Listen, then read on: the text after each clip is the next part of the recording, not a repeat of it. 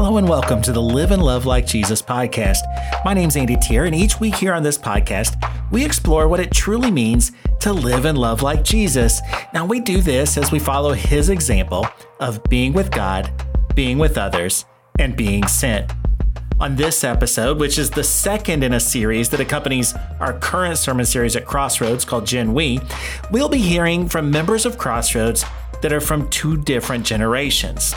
Today's episode includes Logan Miller, who's been a mentor of our second guest, Riley Seipel. He's also known as Sticky Soda, and who is a freshman in high school. They were each given several postcards containing questions to ask one another, and we get to listen in on each of their answers. So let's go right now to this special conversation between Logan and Riley. This is Logan. I know him from filming and making videos. Yeah, and this is Riley, and I think I first met you back when you were in middle school, and I just always remembered you were that kid that always had a camera. He was vlogging literally everything. Come to find out, he's a YouTube superstar. You're a YouTube superstar. What, you know, how many subs do you have now? Like 200. 200? He's 60 something. He's a star. I am Gen Z. And I am a millennial. How have you made time in your life to invest in me and my generation? I've always loved to serve in like high school and middle school in that age. And I think it started out maybe 6 or 7 years ago serving in youth ministry. That's where I met you. And then eventually going into full-time ministry, working here at Crossroads, and just being able to be involved in your guys' lives. It's always been a passion of mine, just because I realize how important your guys' generation is, and we have to be able to raise up that generation. I've always just kind of felt that calling on my life. So I would say, just serving in youth ministry and really just being active and being present in the young generation's life, specifically even in your life, and just seeing, hey, this is a guy that needs someone that he can talk to, that can pour into him, and not just in who he is as a person and how God loves him, but also in his creative passions. And seeing that, knowing that I have the ability to speak into those things, that's kind of, I guess, how I have been involved. I don't know. Yes. Right on. Okay. What you got for me? Why do you think it's important to make that time? I think that it's important because I believe that anything that somebody feels called to, like if God puts that on their heart, they should make time for it. Especially if they think that it's something that's important, it deserves time. So I think that you are somebody who is also worth that time. You know what I mean? In your generation, you guys are worth the time to invest in, to speak into, to raise up, and to encourage, and to really be there in any capacity that is needed. You guys are worth that. And if God thinks that you're worth it, then I see that you're worth it. And if God has led me to it, then I want to be faithful to it. That's why I want to show you that, hey, you're worth it. And ultimately, in showing you that, you see God's character in that, and you realize that God, to him, you're worth it. And that's why I think it's important to make time for the things that God is leading you to, in order to, be faithful to what he's calling you to. Did you get all that? Yeah. Right on. All right, is it my turn? Well, let's do it. Here we go. Put them on the chopping block. What's a spiritual practice I have that you would like to develop more? Probably like making music the same way as you. Like Christian hip-hop music, Christian rap music, and like learning how to preach more. Okay. So you trying to give some bars, huh? Okay. You trying to rap? What's your rap name? Sticky Soda. Sticky Soda, just for everything. Soda. Sticky Soda the rapper, Sticky Soda the YouTuber. Okay. So you want to be able to make some songs that glorify God and stuff like that? I like that. I can dig that. What's something we do together that you think other people in my generation could benefit from? Probably like making videos, and then like they can see how making videos can try can like bring people together, and sharing the same I forgot the word of it, activity together, it can have a big relationship between the two and just being friends. Yeah, because I think that something that was probably a common interest between us is you saw that, oh, I do videos and you like making YouTube videos. And we've had the experience of like being able to film all the Harrison basketball games together and like where that was fun and that was cool and we were able to learn from each other and you were able to learn from what I was able to bring and all that stuff.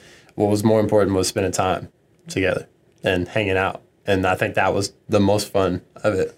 So yeah, I agree with you. That's cool. Spending up to 3-hour-long trips in the car. Yeah. Up to northern. Eating terrible Taco Bell.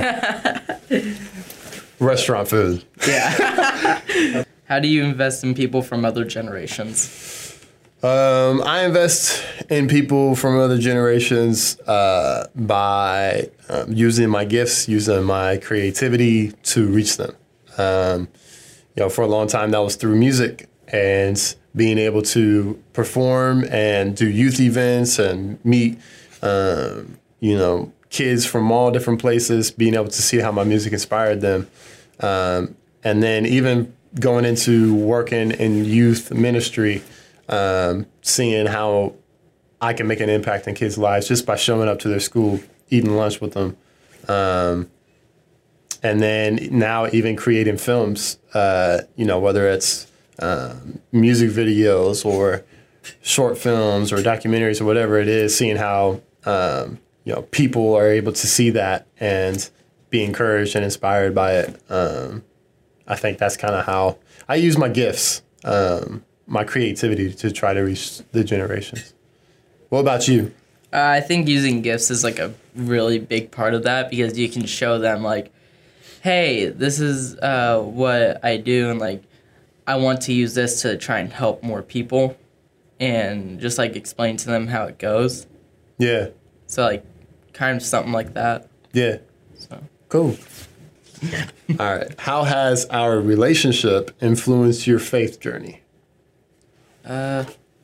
Mainly like you helping me and like teaching me more about God and trying to help me spiritually. Right on. And I think that my faith has been strengthened just by being almost like challenged to give up more of my time. I think a lot of times it's easy to be so selfish. You know what I mean? To be like, man, I don't know if I want to do this or don't know if I want to do that. But like, whenever you have somebody, we always make the joke, you're like a son of mine. And, to be a good father, you have to be able to sacrifice. And I think the biggest challenge for me is sacrificing my time, sacrificing my wants and, what I want to do, saying, you know what, this kid is worth it. And he may be far away right now, but he needs a ride. So let me go get him. You know what I mean? And that's strengthened my faith because it challenges me to be selfless. And the same way that God came to serve us, he wants me to serve you. And so that's helped me a lot. I don't know if you ever knew that. But yeah, that's challenged me for sure. What's something you've learned from my generation? Swag. You know what I mean? Yeah. I gotta stay with, you know what I'm saying? What the kids say, drip. You know what I mean? Stay in style? I gotta stay in style. No, I think something that I learned from you guys' generation is two things. One, how to speak your language. How to, like, being around you guys for so long, I've learned that it's a completely different language than talking to an adult. And learning how I can still relate and stay engaged through that culture. It's taught me a lot on how to communicate with your generation. That and also your generation is a very content absorbing generation. And like everything. I feel like you guys are always on, whether it's social media or gaming or YouTube or whatever it is. And so it's taught me that I have an outlet to reach you guys through creating content that isn't just mind numbing or time wasting, but being able to create stuff that makes people think and also encourages them to know who God is and how much God loves them. So what's something most people don't know about your generation that you think we should? That's a good one. I like that. Something that most people don't know about your generation that you think that we should. More of like how kids act and like how kids talk and stuff. Stuff like that. Mainly like how they act and what they do, because some kids at school could be like all joyful and happy and stuff, but like at home they're really struggling more, or like basically stuff like that. Like they could be struggling more at home by themselves than out in public with other people. Yeah. So I think like everyone has to have like a mentor, like a father figure or someone that can just check up on them, hang out with them, share like the same interests with them. Yeah, absolutely. I think that's something that my generation could, or something that we could learn about you guys and to know about you guys is that, knowing that, you guys do deal with things that we may not see because we think that you guys are too young and too immature. That could be the safe mindset of no, they're not going through anything real. But the truth is that your generation is going through a lot of things, and you deal with anxiety and stress and depression and all those things. But I think there's something that your generation should know about my generation is a lot of us are frightened by you guys.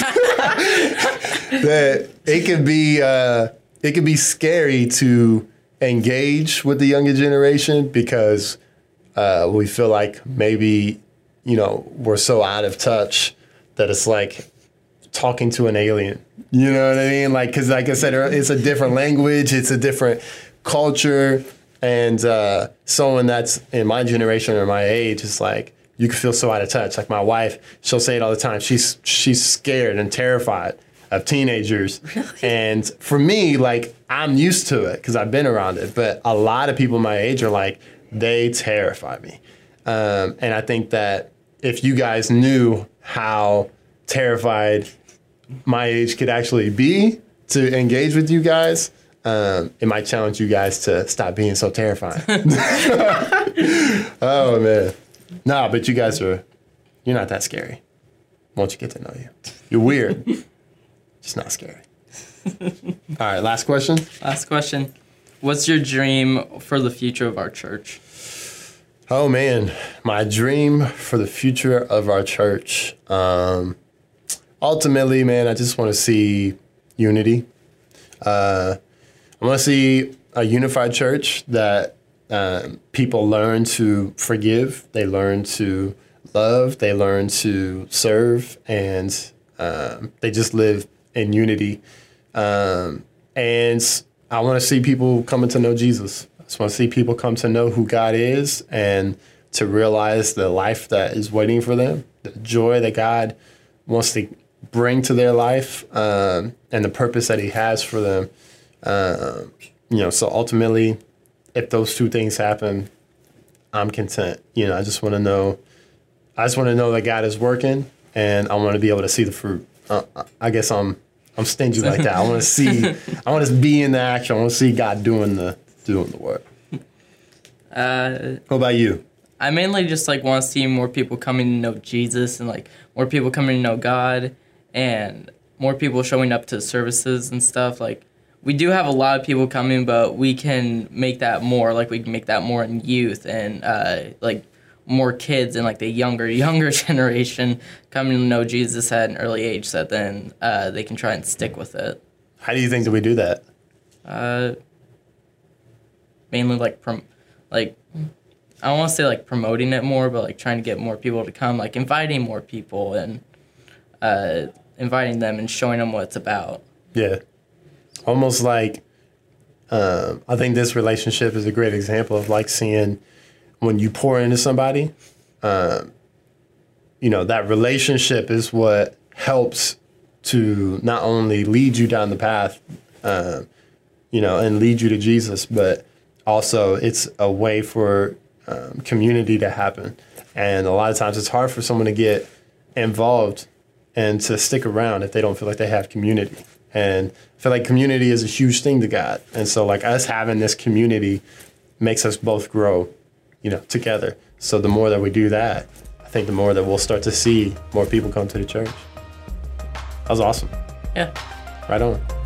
Thanks again to Logan and Riley for taking the time to come in and allow us to record this conversation that once again pointed very well to that value of people from multiple generations working together to show one another what living and loving like Jesus can really look like.